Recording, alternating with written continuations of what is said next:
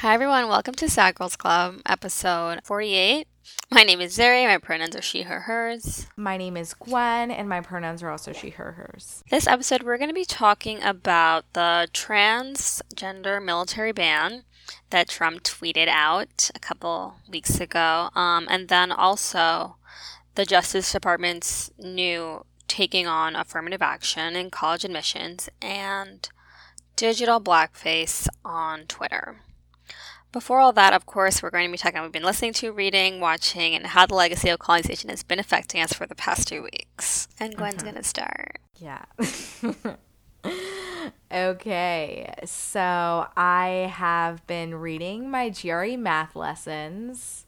That's all I can say on that, because y'all know I haven't been reading a book. Even though I bought 3 new books within the past week. Oh, like, gee. I have an addiction, but like not to reading, to buying it. So I don't know. So that's my reading. But at least I've been doing something intellectually stimulating. So I'm like, at least it's something. For listening, so I finished Hunger by Roxane Gay, which is technically a book, but like I had to listen to it. And it's really, really good. I think that this is like a book that every single person has to read or listen to. If like you can handle it, I think you should do it, just because there's so many things that I think are really important that she brings up. And yeah, I mean, a lot of it, I don't want to say that like it felt universal, even though I don't know. There are so many things that I related to, even though we're obviously like not in the same like body, we're not in the same space, like we're not doing the same things, we're not the same people, but like I've heard this from other people too, that they just really related to some of the stuff that Roxane talked about in the book. So I'm like, okay, yes, like this is definitely a book that I think that like everyone needs to read. It's like my 2017 top recommend, and it's not just because it's the only book I've actually finished in 2017. Like it is good. So I recommend that. And then what else have I been listening to?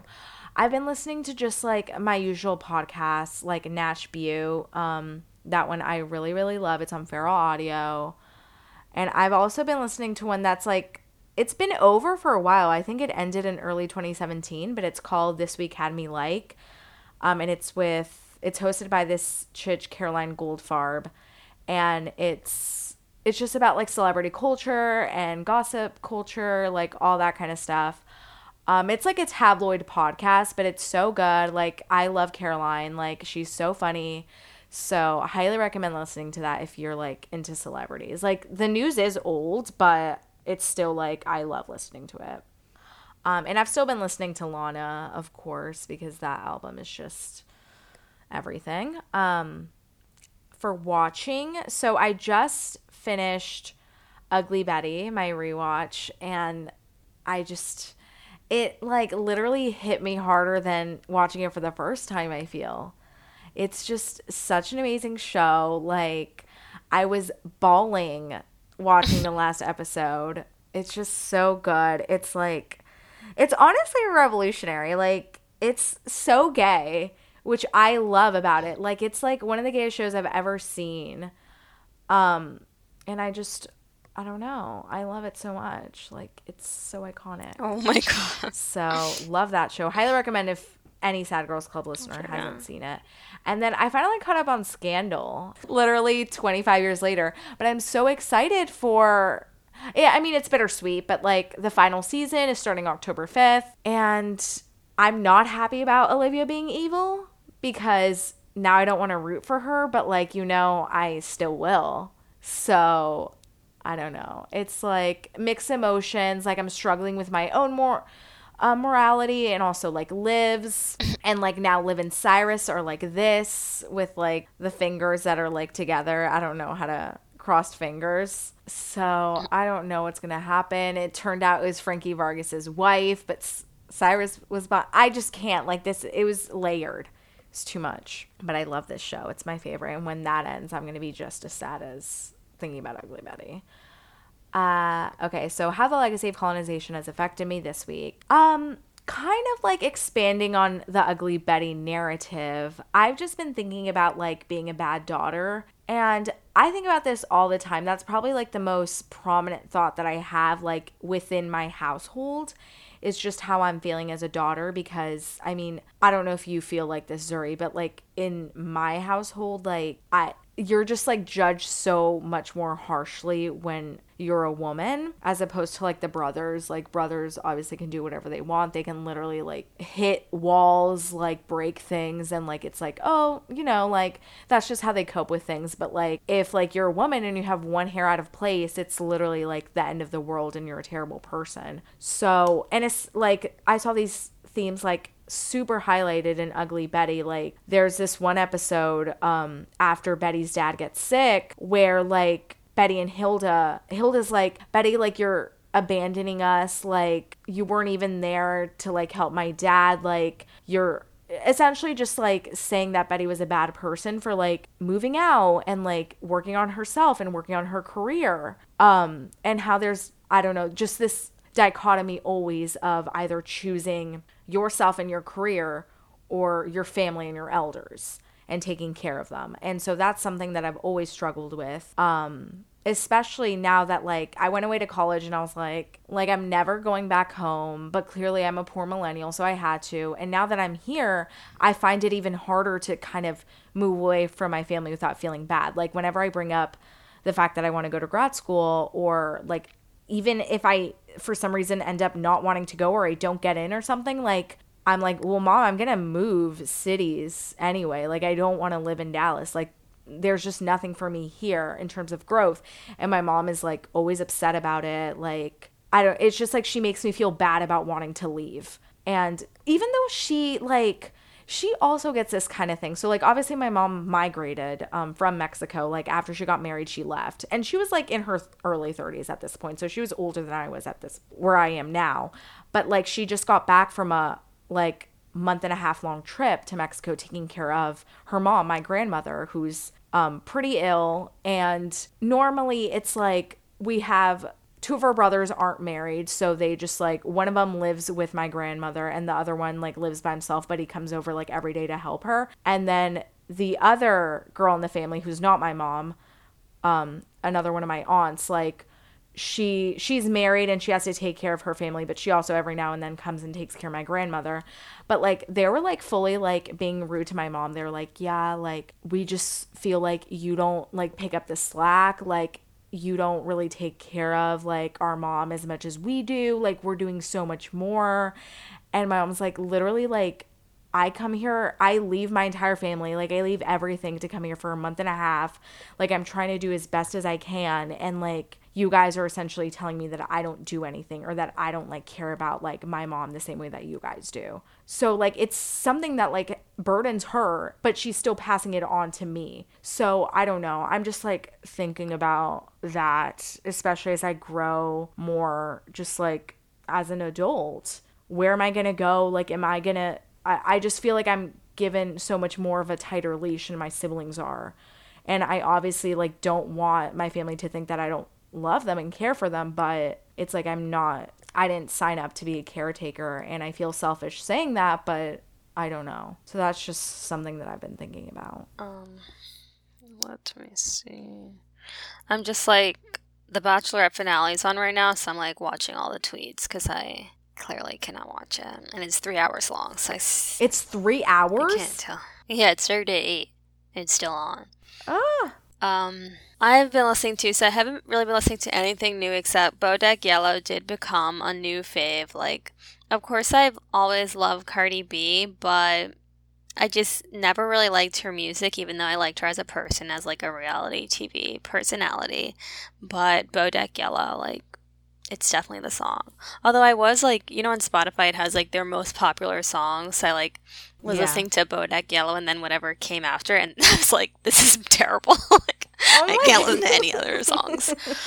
Oh, and then on Spotify, I've been listening to, like, Frank Ocean has these 3 random singles that came out this year, Biking, Chanel, and Lens, and I've just been listening to them on repeat. Like, they're all so good. Reading, so, you know, naturally I've read 4 books in this week-long break. The first book that I read, like right after we recorded, was this book of poetry by Sandra Cisneros, My Wicked, Wicked Ways. I mean, it's a book of poetry, so like I read it in 2 days, but it was very good. I loved it.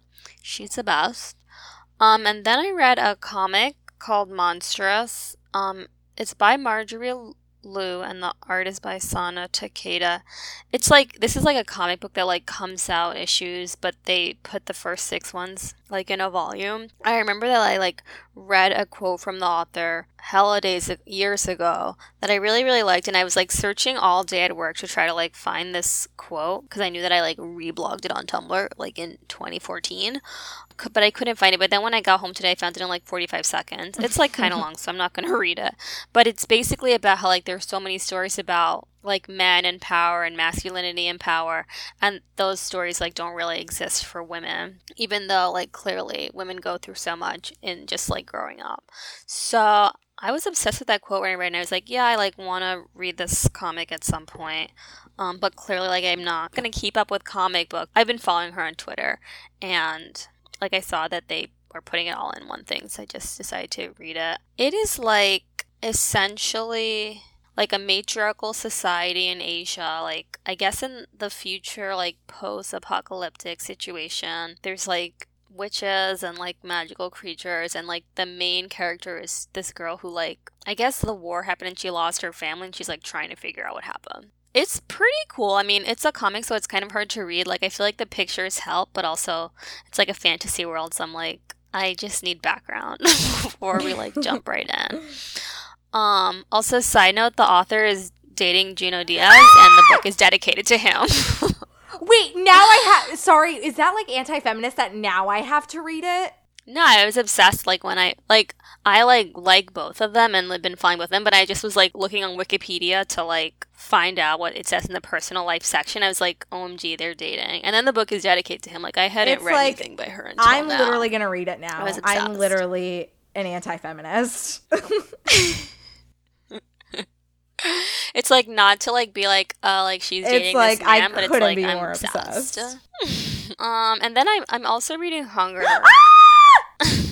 I didn't want to interrupt you, but I'm reading Hunger, and I'm also reading What We Lose by Zinzi Clemens. I have to start reading that. Like, I started to read What We Lose because I know it's my book club book, and then I got Hunger from the library, and, like, it's a new book, so it only has 2 weeks, so I was like, I have to read this also very quickly.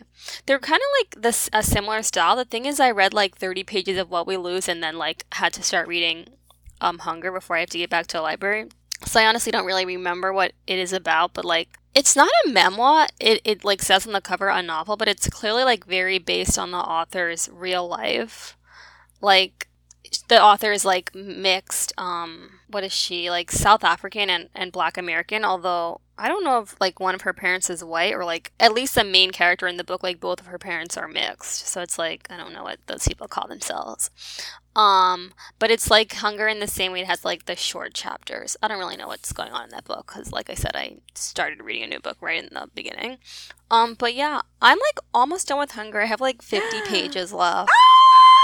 Wait, now that you're reading it, we need to discuss. It's like, obviously, like, I love Roxane Gay. I stand for Roxane Gay. Like you were saying probably when you first started talking about it, I mean, Roxane Gay is like a fat woman, and so it's about her experience in her body. It's the subtitle's like a memoir of, in parentheses, my body. So it has like things about her own life and like why she wanted to gain a lot of weight because of this like sexual violence she experienced as a kid, which she did write about in Bad Feminist and in Difficult Women, if you've like ever read her before. And then it has like her high school, her college, things about her family and relationships, and then it just has chapters that are just like general experiences of like going to the gym, flying on airplanes, shopping, like conversations that she's had. I like it, but then also like I read a lot of memoirs, so this kind of style for me is like it's very vague, I feel like, and like not really linear. Like she'll be talking about like her childhood and then like jump to something, but then like 400 pages later like go back to it.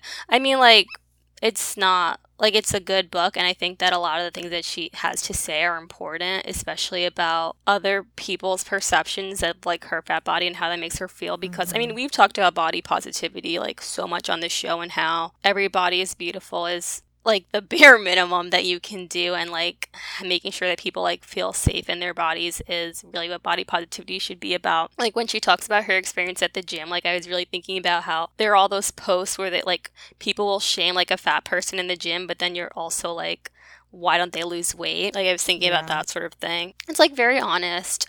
I, like, it's good. I'm almost done, so that's that. And then I watched the Jessica Williams movie on Netflix, The Incredible like Jessica James. It was, like, cute. It's, like, I thought that Jessica Williams, like, wrote something in it or whatever, so I was, like, looking it up, but I don't think she did anything except, like, is the main character who has the same name as her name. Like, that made me think that, like, she had a bigger part in it. She's, like, this playwright who is, like, trying to get over a breakup, and then her friend sets her up with this ex-divorcee, whatever the phrase is, and, like, he's, like, the love interest. He's the white guy from, he's in Bridesmaids, and then he's also in Girls. He's the guy who marries Jessa in the first season. I think he's, like, Irish. Are you kidding me? He's, like, ugly. I mean... Yeah, that's an ugly man. He's just an ugly man. It's like... And then Jessica Williams, who's, like, so cute, I was like, why would this ever happen? So, like, even though the movie was cute and fun, I was like, this couple, it's just not realistic. .gif.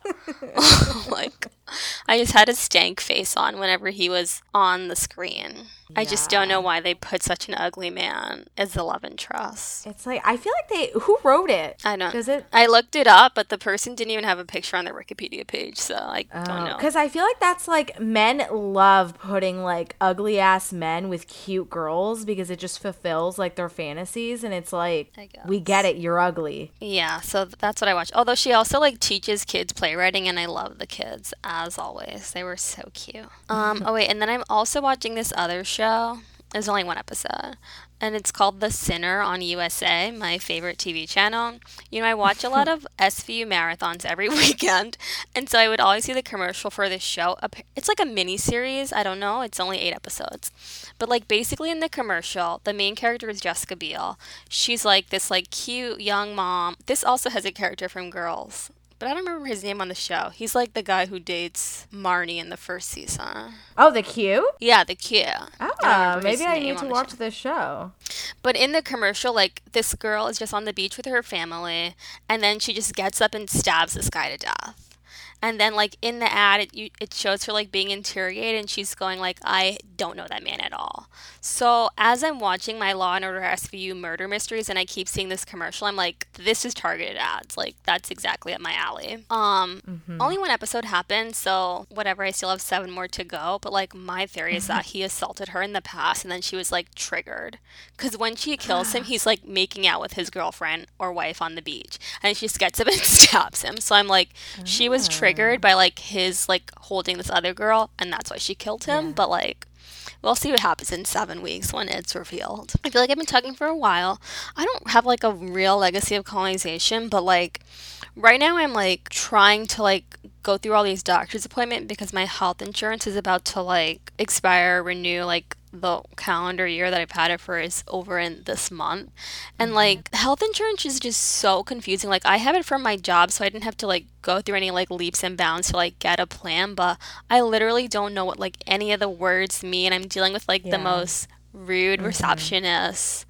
I also have like anxiety by like calling on the phone, so I'm like trying to set up all my appointments online and like through text, and it's like I literally went to college for English. Like, I went to school to learn how to read and write, and I don't know what the fuck is going on. So I'm like, how do people literally understand, like, this whole thing? So, I feel like you just need practice, because when my dad's trying to tell to me about deductibles, my brain shuts off. Yeah, like, my brain cells kill themselves. That's exactly what I was, like, very confused about today is deductibles. This doctor was like, oh, you haven't reached your deductible, and I'm like, I literally don't know what that is. Yeah, and it's also like, I pay, like, this gets paid every goddamn month. What do you mean I also have to pay a deductible? I don't understand. Yeah, I very confused and upset. But that's who we are. So let's get into it.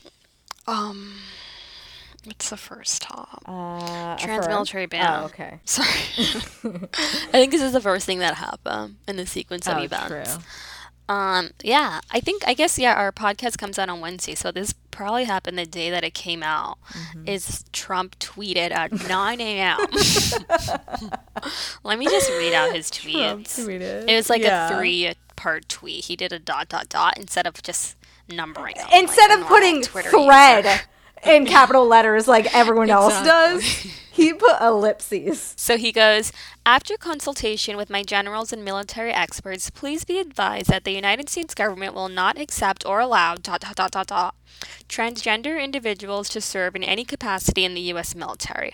Our military must be focused on decisive and overwhelming ... victory, and cannot be burdened with the tremendous costs and disruption that transgender in the military would entail. Yeah. By the way, like, I just looked up the times on these. It took him 13 minutes to tweet that. So, like, I guess I was at work, like, doing actual work when this happened, but, like, imagine getting this, like, please be advised the U.S. military will not accept or allow ... and then like waiting 7 for minutes 5 later. minutes. Yeah. 13 minutes? What? Was he typing with one finger? What the heck? I think so. He's one of those olds that types with one finger. He probably had to look up how to spell overwhelming. He he just like doesn't understand. He has Alzheimer's. Like, that was hilarious to me. But yeah. So I was reading more about, like, I'll put this in the reading list.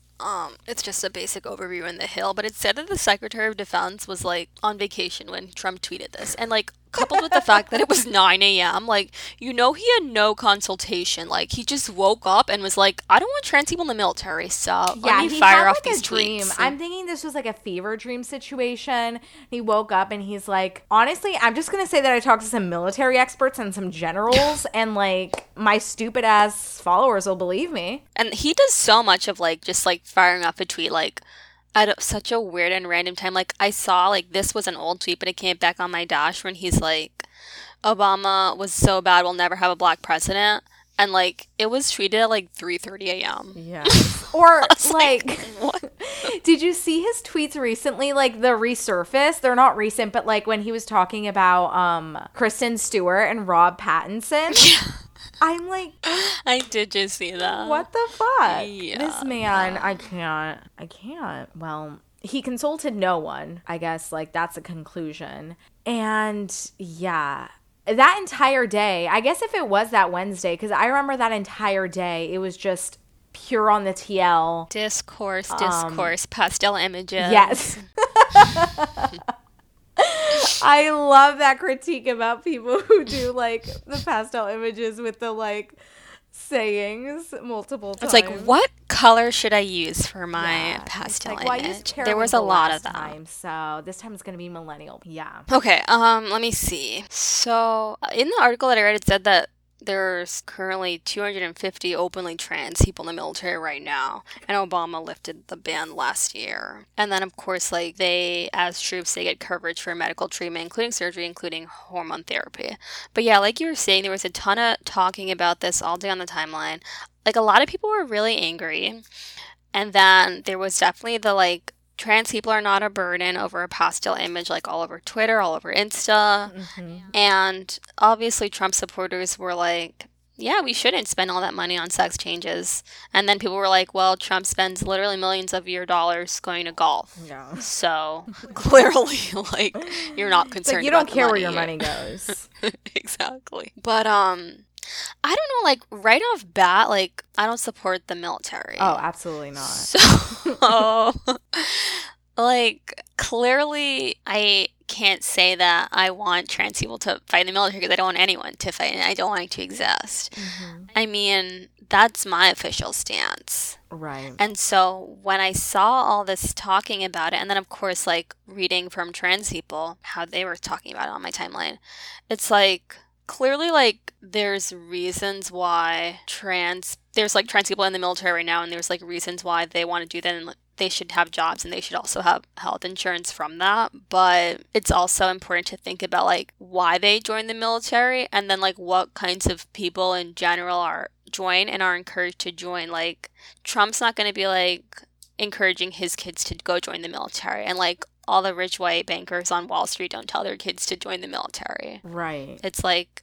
people of color, poor kids. Yeah, definitely. Yeah, I mean, I'm obviously like not a trans person in the military, not even in the military considering it. Like I'm just in a mirror. But so I can't speak to that experience of being excluded from the military, because I assume that like those people obviously feel bad, rightfully so. But I don't know. I was reading this article, which I think is really good after this news came out, because I was like, I'm feeling like some homo nationalism discourse has to be brought up. And obviously people were talking about that on the TL, but like it was people who have literally never talked about trans issues in their entire lives that were like, what the fuck? Like, trans people are not a burden. And it's like, okay, yeah, they're not. But, like, what are you doing besides retweeting pastel images and, like, only supporting trans people insofar that they're in the military and are killing other people and are furthering, like, the American empire? Like, I don't understand. So I was reading this book or this article, and it's good. It's called "No One Is Disposable: Going Beyond the Trans Military Inclusion Debate." It's by this chick, Gabriel Arkels. I think that's how you pronounce his last name. And it was published in 2014 and in the Seattle Journal for Social Justice. And I just found this online, so I'm sure that like I feel like it's like anyone can read it, so I can post it in the reading list too. But so I was reading this article, and it's good because he goes through like the points of how obviously like we can't just focus on like should trans people be included or should they not as a form of as like the point of contention, because that's obviously not what this entire debate is about. It's about so much else. It's about what it means to say that like we will no longer, what was Trump's exact wording? What did he say? Our military must be focused on decisive and overwhelming victory and cannot be burdened with the tremendous medical costs and disruption that transgender in the military would entail. Like that obviously signifies that like, yeah, like trans people are decisive. Like what is divisive? I don't, maybe. Decisive is just a weird word to use. Yeah. There. Like decisive victory. What the fuck does that mean? Yeah. So, even overwhelming victory doesn't actually make sense. Yeah. But obviously pushing this language to where trans people are otherized, and already they're a population that are obviously under hyper surveillance, and now they're going to be even further so because, I don't know, they are even less into the nationalistic framework now. But I think we like obviously have to think about like the fact that there are like trans people that are killed by the military. That they're like, I saw like cops, like police departments tweeting like, it's okay if the military doesn't want you, like we'll recruit you or you can join our police force. And it's like literally cops are so violent. Like, I'm sorry, like it to me is so much like homo nationalism and like just like liberalism. I was just disgusted by this entire like just like this symbolism of like come join our like oppressive violent forces, and that being the path that is like for inclusion, you know? Yeah, that's why when I saw so many people tweeting, you know, not even necessarily, I don't know, like what the rationale was, because it's like a lot of people who don't really care about trans people and like haven't said anything. Like the discussion of this was so humongous, and I was thinking about like the bathroom ban, which I feel like last year there was talk about that, and these same people were not talking about it, and like the discussion in that was more like, yeah, we shouldn't let them into our bathrooms, like they're gonna assault us. And so it's like clearly this obsession with nationalism, like now you're an ally because you just love the military and like American imperialism so much that you just want everyone to be a part of it. And so It's like you don't care about gay people, you don't care about trans people, but this issue has suddenly made you an ally out Right. of nowhere. Meanwhile, there's so many other like ways to support trans rights and trans people's access to healthcare and all these other things. Like I don't really know like anyone who's ever been in the military, like no one in my family, like none of my friends, like that's just not really a thing in the circles that I run in, but like I know that for a lot of poor people and people of color and low income, that's the same thing as poor people, but I guess low income is nicer. People like they're sort of like recruited or enticed into it because like you got healthcare and you got it pays for your school, and like if you come Right. from like nothing, that's a way to be something in quotes. And so like obviously for trans people, like they can have access to all of that stuff if they trade in their body for American imperialism. And so definitely just thinking about the ways that like the most marginalized people have to continue like literally putting themselves like on their bodies on the line for American ideals like that are bullshit and don't really care about them in the end. And like that's the reason why they would want to be a part of it, because of all these benefits, not even necessarily that they love America so much, even though like I'm sure that there are people who are trans and join the military because of that. But Right. it's like for a lot of people they just like want the access to these things, to education and Mm-hmm. to healthcare. So just the fact that like these aren't issues that people are giving their money towards or giving their voices towards 24/7, and just when this thing about a band comes out you're like, "Oh no, like they have to be a part of the military." It's like you could really be doing this work every single day. Right, definitely. I'm just like not interested in this. And like, I was seeing also like someone was talking about how like, this is like the dumbest point I've ever seen, but like someone brought up that the Israeli military is more progressive than the American military because they've been letting trans What? people serve since like however long that they've been like serving. And I'm like, why is that relevant in any way? Like, I don't understand why this is like, this is it for people. Like, this is the end all be all. Seriously. I'm like, people literally like are harmed every day, every hour by Western military forces. And this is the hill that y'all choose to die on? I mean, I can only speak so far because, like, I'm not a trans person in the military. But, like, at the same time, like, the more people are in the military, I feel like the more people, actually, I don't know if that's true, the more people die. But I don't know. I just, like, I don't support the military. Like, I don't know. I can't like that. It's just so stupid to me to see everyone, like, going to bat for this. Yeah, like obviously I don't want anyone to lose their job, but like this isn't the thing I'm gonna like fight for. Like I don't want a military to exist. Mm-hmm. And this is like a side note. I didn't read this article, but I just like saw the caption on my TL, and it was saying that like the most recent deaths in Afghanistan were like people who were like 10 years old when 9/11 happened. So it's like at this point, like we've been at war for so long, like since I don't remember how old I was then, because I like was that in 2001? Yeah, it was I 2001, guess so I you was were like like 12, 7. 7. I'm literally like, wait, what year is that? Was I 7? Yeah, because your birthday's in December, and that was in September. Sure, I was 7. Um, it's like I can't do math that quickly. But just like these are kids who have just like bought into this idea, like, yeah, we're at war, like they're the bad guys, like I want to be a part of it. And Right. it's like you really have no reference point. Like you were a child when this thing happened. I can't even believe that it's been going on for so many years. Like I'm still like it's 2000s. Right. Yeah, I'm like So that's why literally still I'm thinking it's confused. 2005. Metamorphosis by Hilary Duff just came out. Like, I'm a young, Exactly. and it turns out I'm in almost my mid 20s, and it's 2017. But I feel like that goes along with just the fact that these young people are just being sold this idea that like this is a thing that they should be a part of, fight for their country and whatever. But if you think about the fact that they were literally kids who were just in elementary school, like when this first terrorist attack happened, I mean, that's just ridiculous that they're still fighting for that.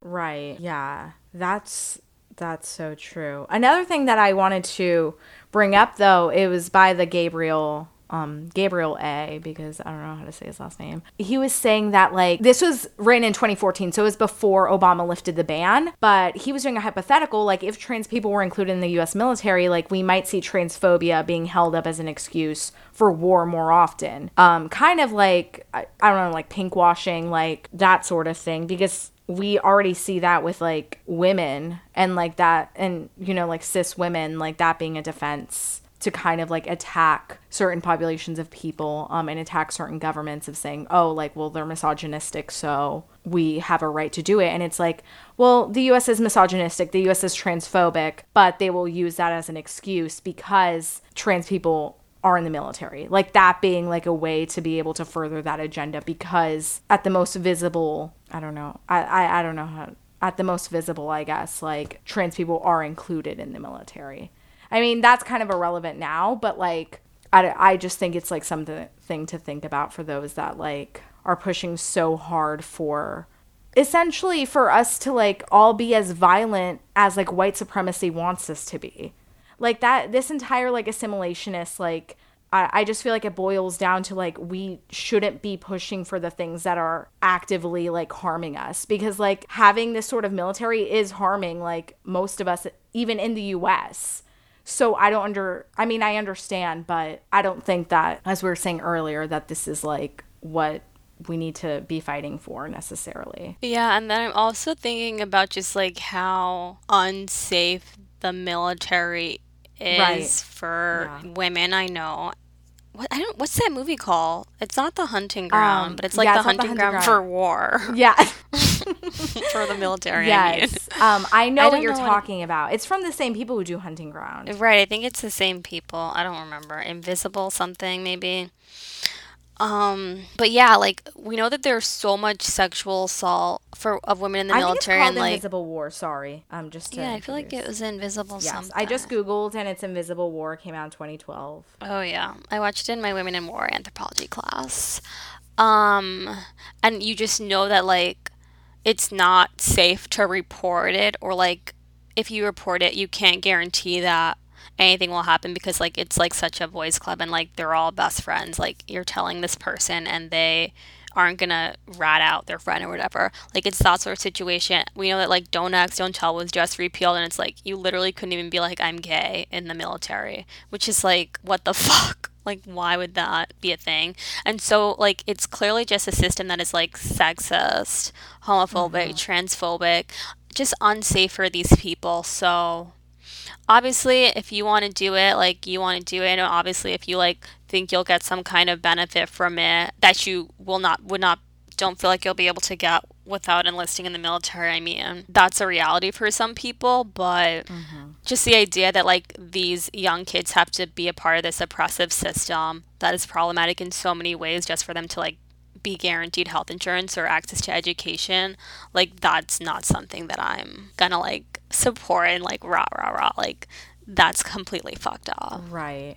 That's And if true. all the people who like were scared about this so much like gave their money to things that actually supported trans people, or just gave their money outright to trans people, like that would be more effective Absolutely. than trying to rally around the fact that trans people should be a part of the military. Right. But we'll see. I mean, it was a tweet, so I don't know if that's like Yeah, I don't know law. like how good tweets hold up in court, or like Yeah. what's going to happen with that. But one last thing I did want to bring up, also by the Gabriel A article. This is on page 479. I just want to read this quote, which I think Wait, is the article important. has It pages? says- Oh, it's like a journal article. yeah, it's a journal article. Yeah.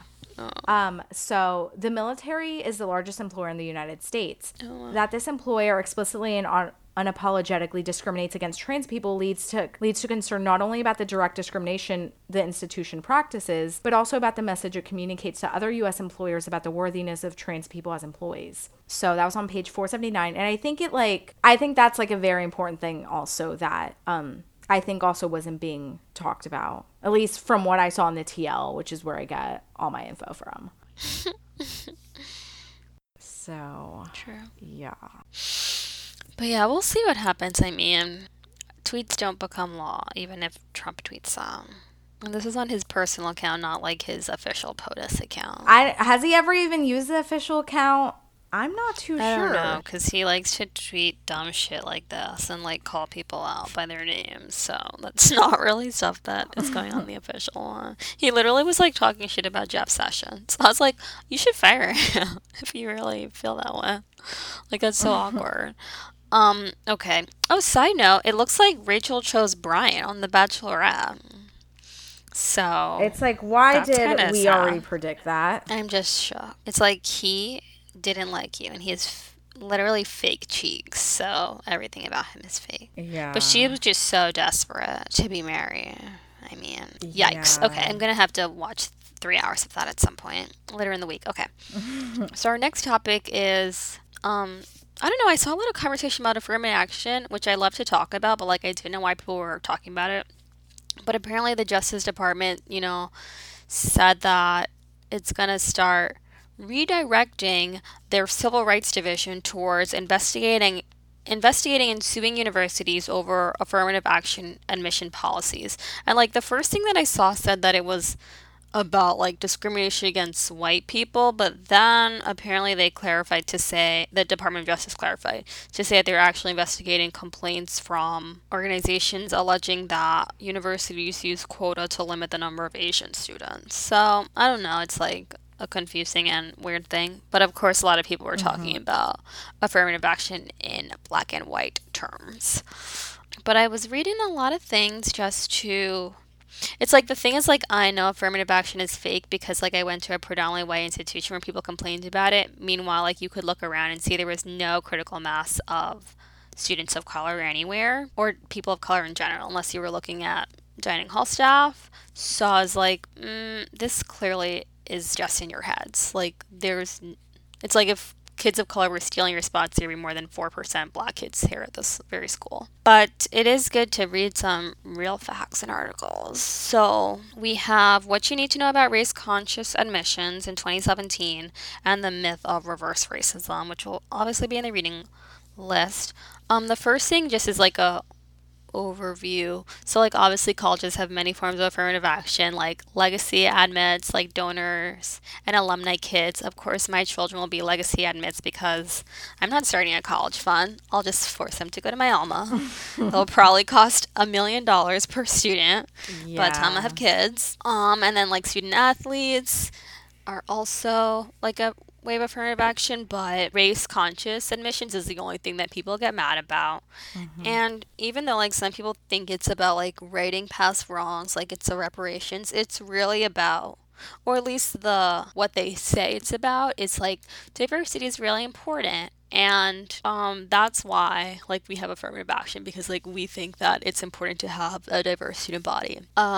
People who critique that are saying that like privileging students of color discriminates against the more qualified white and Asian students. So not students of color, but like Black, Hispanic, and Native Americans specifically. But then race-conscious admissions have also been banned in 8 states, including California. And so it's said that like the most prestigious public colleges in California have had a steady drop in enrollment of students of color since it was banned in 96, which I feel like that's really fucked up. I don't know if it's necessarily because like I feel like a reason that could be is because like students of color just like don't want to apply there anymore. Not even necessarily because they don't think they'll get in because there's no affirmative action, but just like a school that would want to ban that, like those are just weird vibes that I would get from that.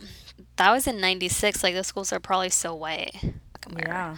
And then the other one, the myth of reverse racism says that it has like some statistics. So it said that like a 2016 poll said that half of Americans, 57% of all white people, and 66% of the white working class believe that discrimination against white people is as big a problem, as discrimination against black people. The majority of white people oppose affirmative action, despite the fact that white students make up almost 3/4 of like private external scholarship recipients, 2/3 of institutional grants and scholarships, and 3/4 of all merit-based grants and scholarships.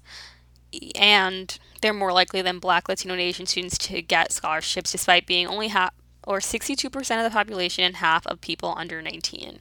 It also like said that race-conscious admissions policies are the main reason why schools even look like roughly representative of America's racial demographics, except in schools where it's banned, like those ones are less representative. But I mean, we know especially that California. white people don't like facts. Yeah. Yeah, California We is learned very about this. diverse. Yeah. Back when we watched that documentary. What was it? It was like white people. Or... I think it's called White People. Yeah. Like they literally refuted stone cold facts. That scene is like etched in my head. Same. I will never forget about it. For our viewers who didn't watch the movie or listen to the app, what happened? It was white people. It was this film shown on MTV. It was called White People by, what's his name? Jose Antonio Vargas? I'm Yes. pretty sure. Yes. Like the most Okay, that Latino sounds name, even familiar. though he's Filipino. Yes. Well, they were colonized by Spain, so.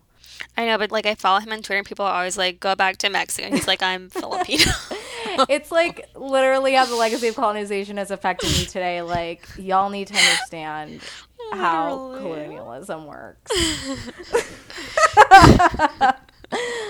Yikes. What was I saying? It was basically a film. Was it all around like college admissions? It was, right? And just like being in colleges, because there was the one study I thought of they were that in high white school. student in a historically black university. But Oh, then there was yeah, that that's school true. district. It was literally essentially about like race relations and education. But there was one part where they were applying to scholarships. But like from a white perspective. Yeah. Trying to like reach out to whites, which as many of y'all know, never works. So it was like a group was like applying for scholarships or thinking about like going to college. And one girl flat out, the famous white proverb of like, well, all scholarships are for like black and Latinos. Like, I can't get anything. Like, I'm a white person. And Jose Antonio Vargas came back with facts. He was like, actually, like fully like a graph. White people get more scholarships than anyone else. And she's like, that's not true. He's like, no, it's literally like Pew Research Center or whoever like came up with these. Like, it's fully true. She's like, it's not. White people don't get scholarships. So they fully are out here but then- just not. No, what were you saying? But then her friend is also like, oh, wow, like, I didn't know that. That's so interesting. And her friend's like, yeah, I guess. I don't know, like, what the friend's, like, exact wording is, but the friend, you know, she believes him and she changes her mind on how she thinks about that. And the white girl literally goes, wait, you're just going to change your mind on that? And it's like, that's just been, like, the starkest representation of, like, literally getting facts. Yeah. Statistics, pie chart, and still being like, no, that's not true. Oh my. Like, I know when this came out, there was so much conversation on the TL of people who, like, people of color who had had conversations with white people and white people who literally believe that, like, black kids just go to college for free. Yes. Like, I didn't And even it's know like, that was no. a thing because I'm a liberal coastal elite, so Yeah. no one really is like that. Oh, yeah. Well, people in Texas, at least in my area of Texas, full are. Like, they literally, it was this, I've been hearing that, like, if you're white, you don't get scholarship money since I was literally a sophomore in high school, and I'm still hearing about it because I work at a college. I'm like, I'm That's sick crazy. of this. Y'all are dumbasses. And it's like, actually, like, black students graduate with more debt. So what the fuck are you talking about? Right, I did read that. But even I just read it out. 2/3 of institutional grants, 3/4 of merit-based, and 3/4 of private external scholarships. So, like, Yeah. what the fuck are they talking about? I mean, like, that's why this conversation keeps on coming up and, like, a debate keeps on happening. It's like, there's legitimate facts for this, and people are just acting like Mariah Carey. Like, I can't read Suddenly, suddenly. I can't read. It's like... Yeah. They What the literally, hell? but Like, it's like there's they're literally hearing it. They don't research. believe it. They're like not going to. They're like, I don't even give a shit if this is true or not. I'm not going to. And that's literally disgustingly violent. Yeah, that's what It's makes just, me so annoyed about this whole conversation. It's like, first of all, you can just like look at majority, at least private colleges. I don't know. I mean, I am assuming that public and state colleges are like more diverse because they're less expensive. But it's like the fact that these people can like look at institutions, like look at even like places of work and be like, oh yeah, like people of color are taking like all the jobs and taking all the like student spaces. It's like these are majority white schools and institutions. So just Right. if you don't want to understand facts, just visually, it doesn't add up. It does not. Like, I don't but get they're it. also taught to not even see like race with white people. So when they're looking at a white person, it's like, That's oh, it's so a person, true. and they're looking at enough color, Right. and then they're like, oh, they're of color. That's so true.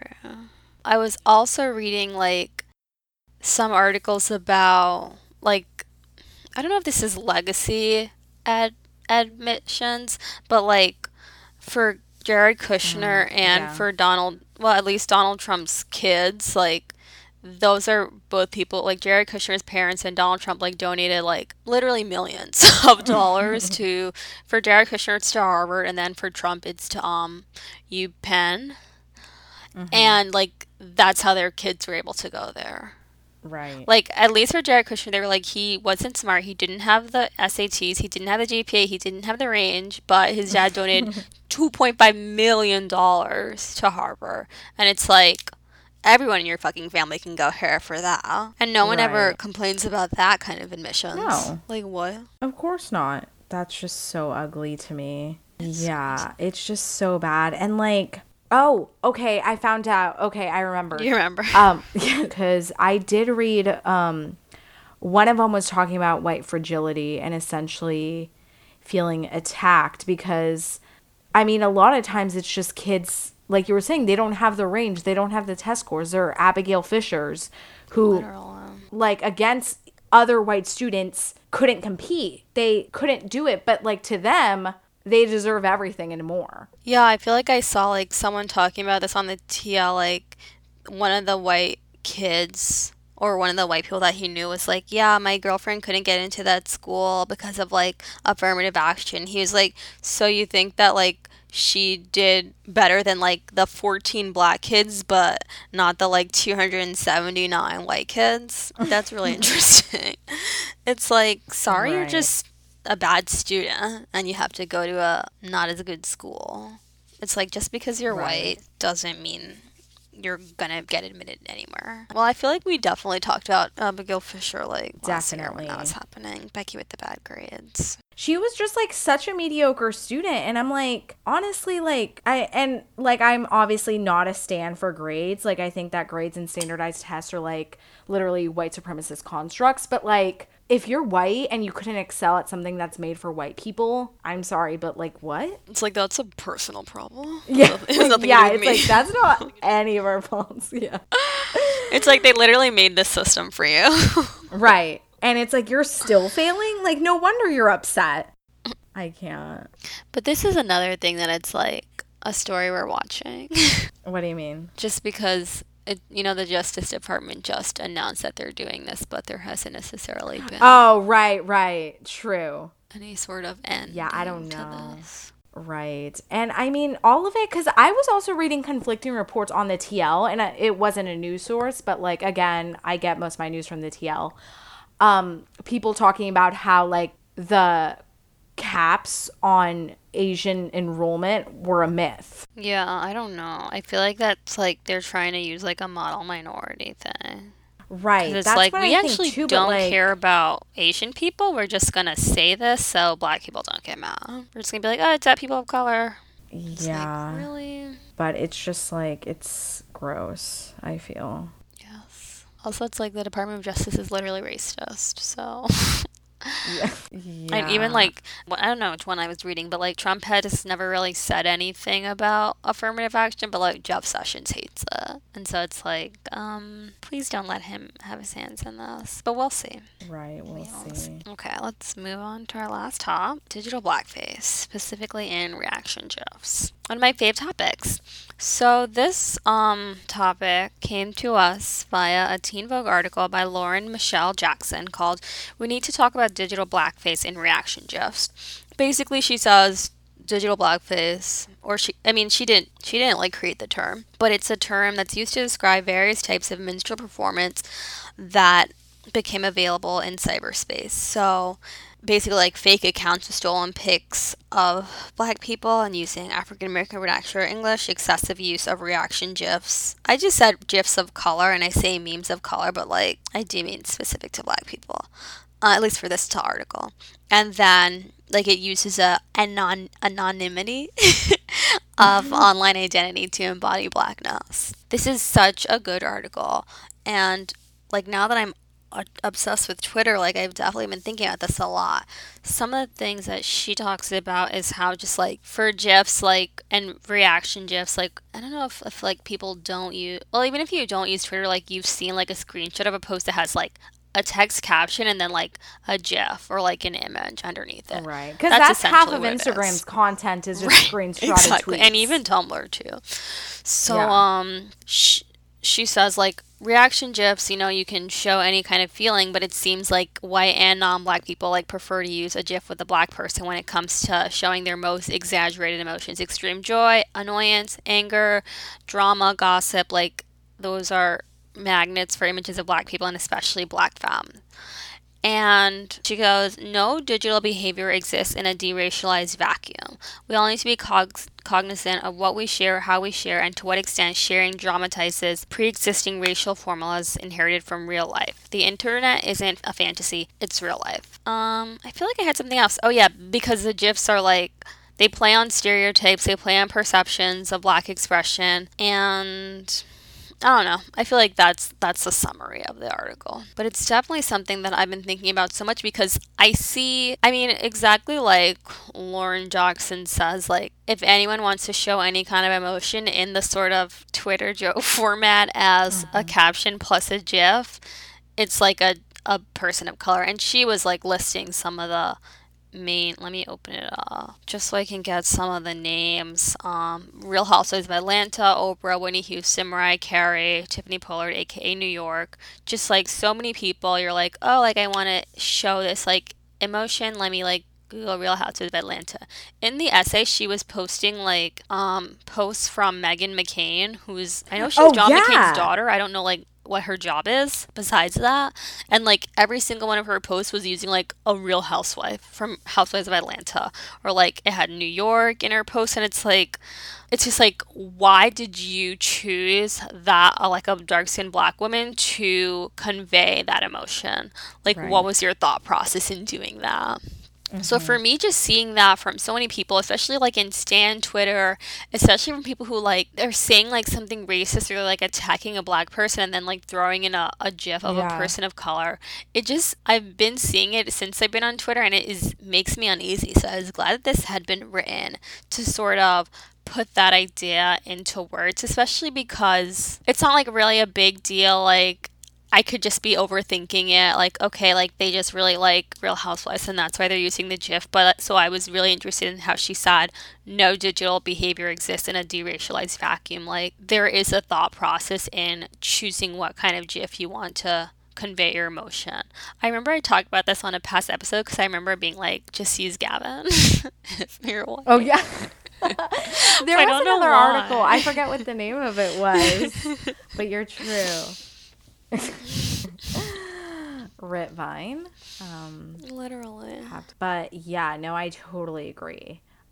Especially in the part where like, because at this point, like black femme gifs have been like, if I'm scrolling on the TL, they're 90% of the reactions that I'm seeing.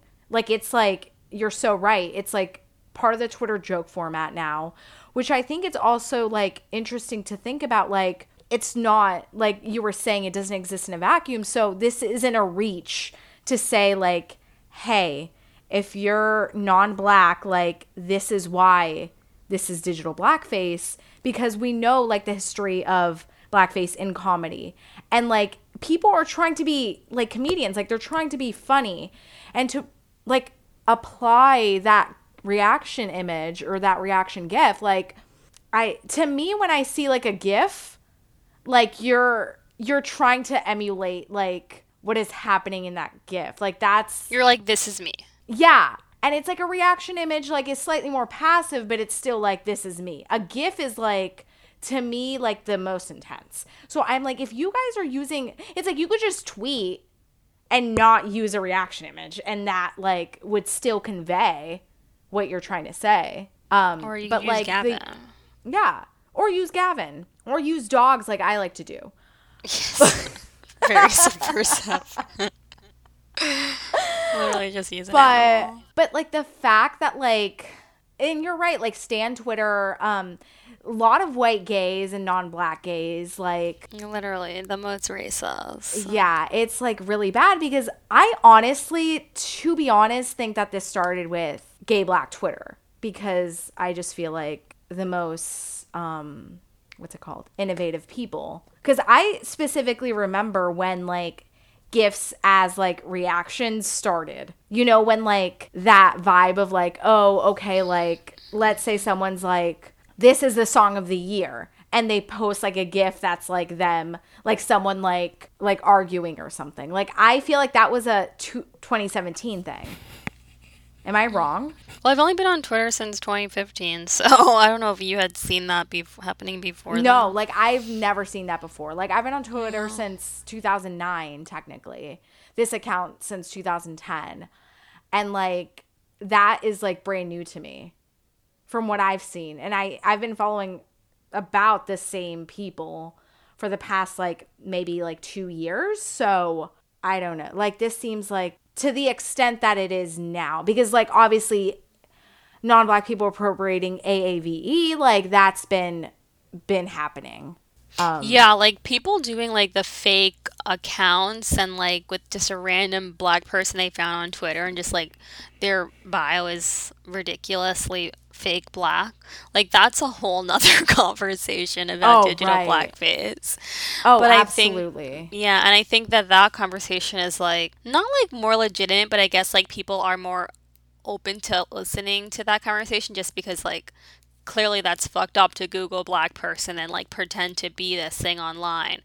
But for people to examine like why they always pick a GIF of New York whenever they're like, LOL, this is me, or like the joke format is like when you do this or whatever, and then there's like the image, and it's like, Yeah. or I don't know, I feel like stan Twitter, like whenever they're being like mean, they're always using these gifs of color. I'm like, y'all are actual racists, so maybe only use white gifs because it's kind of weird.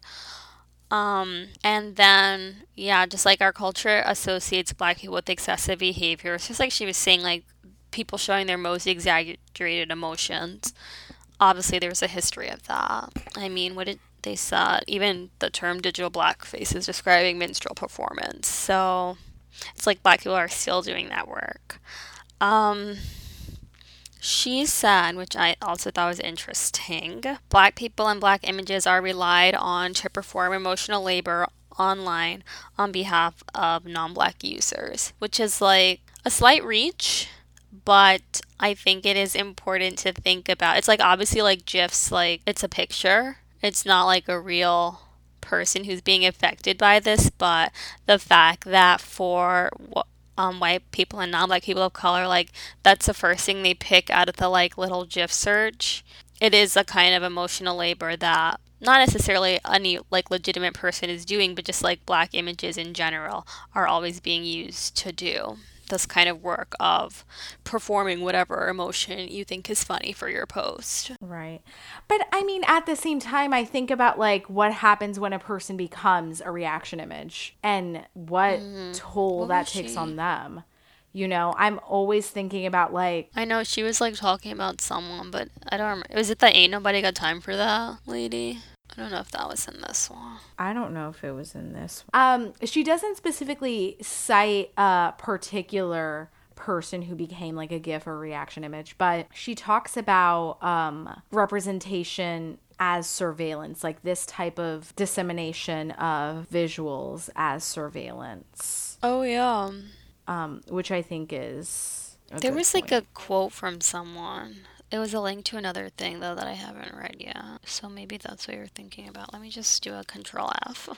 Representation is a sort of surveillance. But that she's quoting some interview with an artist. I didn't read the interview yet. No. Martine Sims. Yeah, that was interesting to me. Representation as a sort of surveillance. I don't know. I'm still thinking about that. Yeah. Well, I think that relates to like everything that we talked about today, honestly. Like, it's certainly true, like in college, for sure. Like, when I'm thinking about like when you want like representation of whatever students, those students become like that's the racial component of your college. And they are then surveyed. And it's literally the most visible because, like, their skin is brown in a sea of white. But definitely, like, intellectual white, I'm also always thinking about the conversations we have with representation in television, which I was saying earlier, I love watching Ugly Betty and Scandal and, like, seeing actors that I actually want to see on screen. But we also have to think about, like, what that means for everyone, not just ourselves. Well, I think this is like one of those things on the white priv checklist about how like white people don't have to ever be a representative for their race, whereas like people of color, that's very much a thing that you have to do. So any sort of representation, you know, it's not just you just like portraying yourself, but you are portraying your whole race. And especially, I know that we talk a lot about like hypervisibility and representation and the way that like at least for black people, like there's a lot more like black shows and movies and like these images are like a lot of black people and it's like, oh, like look, you have all this representation, like you should be happy, like it's good, like you can be a like part of society now, like racism is over. And it's like it is also like it can also be violent to have this level of representation.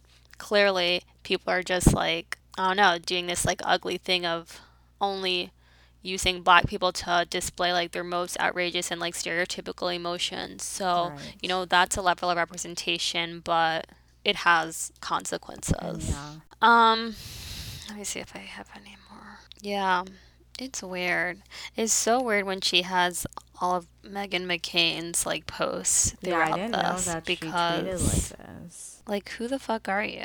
And I like went to one of the posts to like see if the replies were like, why are you using like a black woman?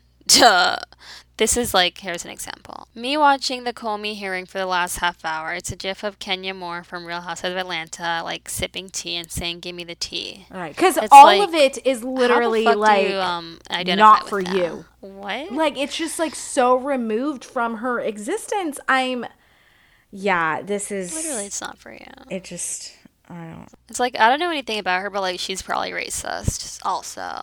And a lot of these white and non-black people of color who would not think twice about using a gif of Kenya Moore are also racist and anti-black. So I don't know. Do they like not see the connection in the fact that they do not care about black people, and yet like if they want to show a emotion of like sipping tea in a tweet, they would go straight to a post of a black person. Well, it's like everyone needs to re-examine this, except for me. I will continue to use gifs of color. But it's like, hello, there's Gavin, there's crying in Spanish, there's every single animal gif you could ever want. It's like, just go to my Twitter and copy all my media. But literally just go to Gwen's recent media. Every single thing is like a dog. All of my things are dogs crying or laughing. But yeah, it's just, this is like literal cultural appropriation. It's weird. Like, I really want to get in the mind of a person who does this. Like, clearly it's like a subconscious thing, but like she said, it doesn't exist in a vacuum. Like, you have a reason for thinking that a black person or a black image would be the best representation of whatever like dumb thought is in your head. It's like someone needs to interrogate Meghan McCain on that. But I love that point. Sorry, just one last thing. I love the point you said about like people thinking it may be a reach, but like seeing for a fact that like someone impersonating a black person, like with the whole account, like making a whole profile that is anti-black, but just using a reaction image, like, may not seem anti-black. But, like, it's like, of course, people are going to get defensive because it's, like, all over Twit. Everyone like, I'm not racist. I just identify with I Love New York. Yeah. It's like, no, you don't. This is like when people are like, I have a black woman inside of me, like a sassy black woman. It's like, no, you're Right. just racist. It's, yeah, you're so true. Oh, you're so right. Well, okay. That's that on that. Yeah. So, this is 48. I think it's going to be a good one. Yeah, I like our combos. I loved us. I'm sure our fans missed us. Our Well, one fan we're who's like our kind of friend. consistent. Yeah, exactly. I'm sure that our one listener missed us and came to hear us up, and we're doing it for you. Everyone else, rate, review, subscribe on iTunes. You can listen on many different things. You can go to our website, sadgirlspodcast@gmail.com. I mean, just sadgirlspodcast.com. You can send us an email at sadgirlspodcast@gmail.com. Yes. You should send us free stuff because we deserve that. We deserve free stuff. We deserve people like sending in questions, I feel. Sure. Like we deserve people being like, We can give we y'all love bad this. advice. Like, I want to hear some like rave reviews. If you have a bad review, keep it because I don't want to hear Keep that. it. It's none of our business if Yeah. you don't like this podcast. It really isn't. It's like, I don't want to be depressed. So don't tell us anything. But if you have a rave review, like my love language is words of affirmation. So Bye. bye.